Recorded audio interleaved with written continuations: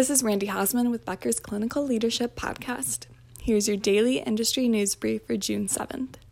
First, imagine this. You've recently been in close contact with someone who tests positive for COVID-19 and you start developing symptoms, but then your test results keep coming back negative. Melinda Wenner-Moyer is a science journalist for the New York Times and recently experienced this exact scenario. In a piece for the Times, Moyer interviewed experts to understand how this could happen.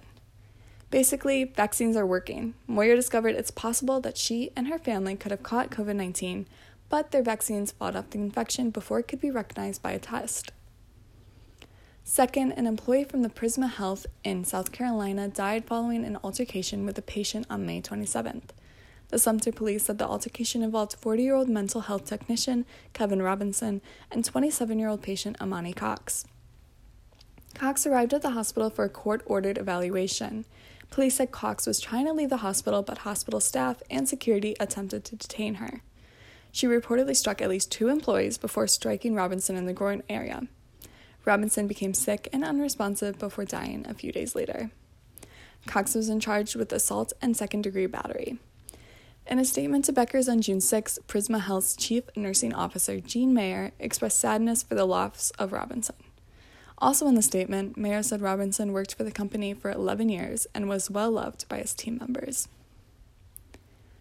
Third, the general public's apathy toward COVID-19 is frustrating some hospital leaders. Hospitalizations for COVID-19 have been climbing since mid-April. COVID-19 still burdens public health. Some hospital leaders are worried this indifference may cause wave after wave of COVID-19. Fourth, the CDC is encouraging travelers to wear masks following a rise in monkeypox infections. Global monkeypox infections rose to over 1,000 cases in 29 countries. In response, the CDC raised the alert level to practice enhanced precautions on June 6.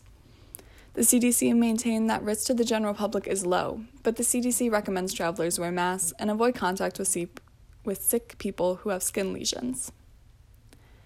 Fifth, a CDC report shows melatonin poisonings in children are on the rise. The June 3rd report outlined a 530% rise in ingestions of pediatric melatonin from 2012 to 2021. The largest yearly rise occurred between 2019 and 2020 at 37.9%. Most poison control reports regarded unintentional ingestions. In the report, the CDC hypothesized this may be due to increased accessibility during the pandemic. The CDC said more children spent time at home because of stay-at-home orders and school closures. The CDC encouraged research into the causes for this rise and for public health initiatives to raise awareness. Thanks for listening. Do you want to hear more of the latest info about clinical leadership delivered directly to your inbox every weekday afternoon? Subscribe to the Becker's Clinical Leadership and Infection Control e-newsletter on our website at www.beckershospitalreview.com/quality.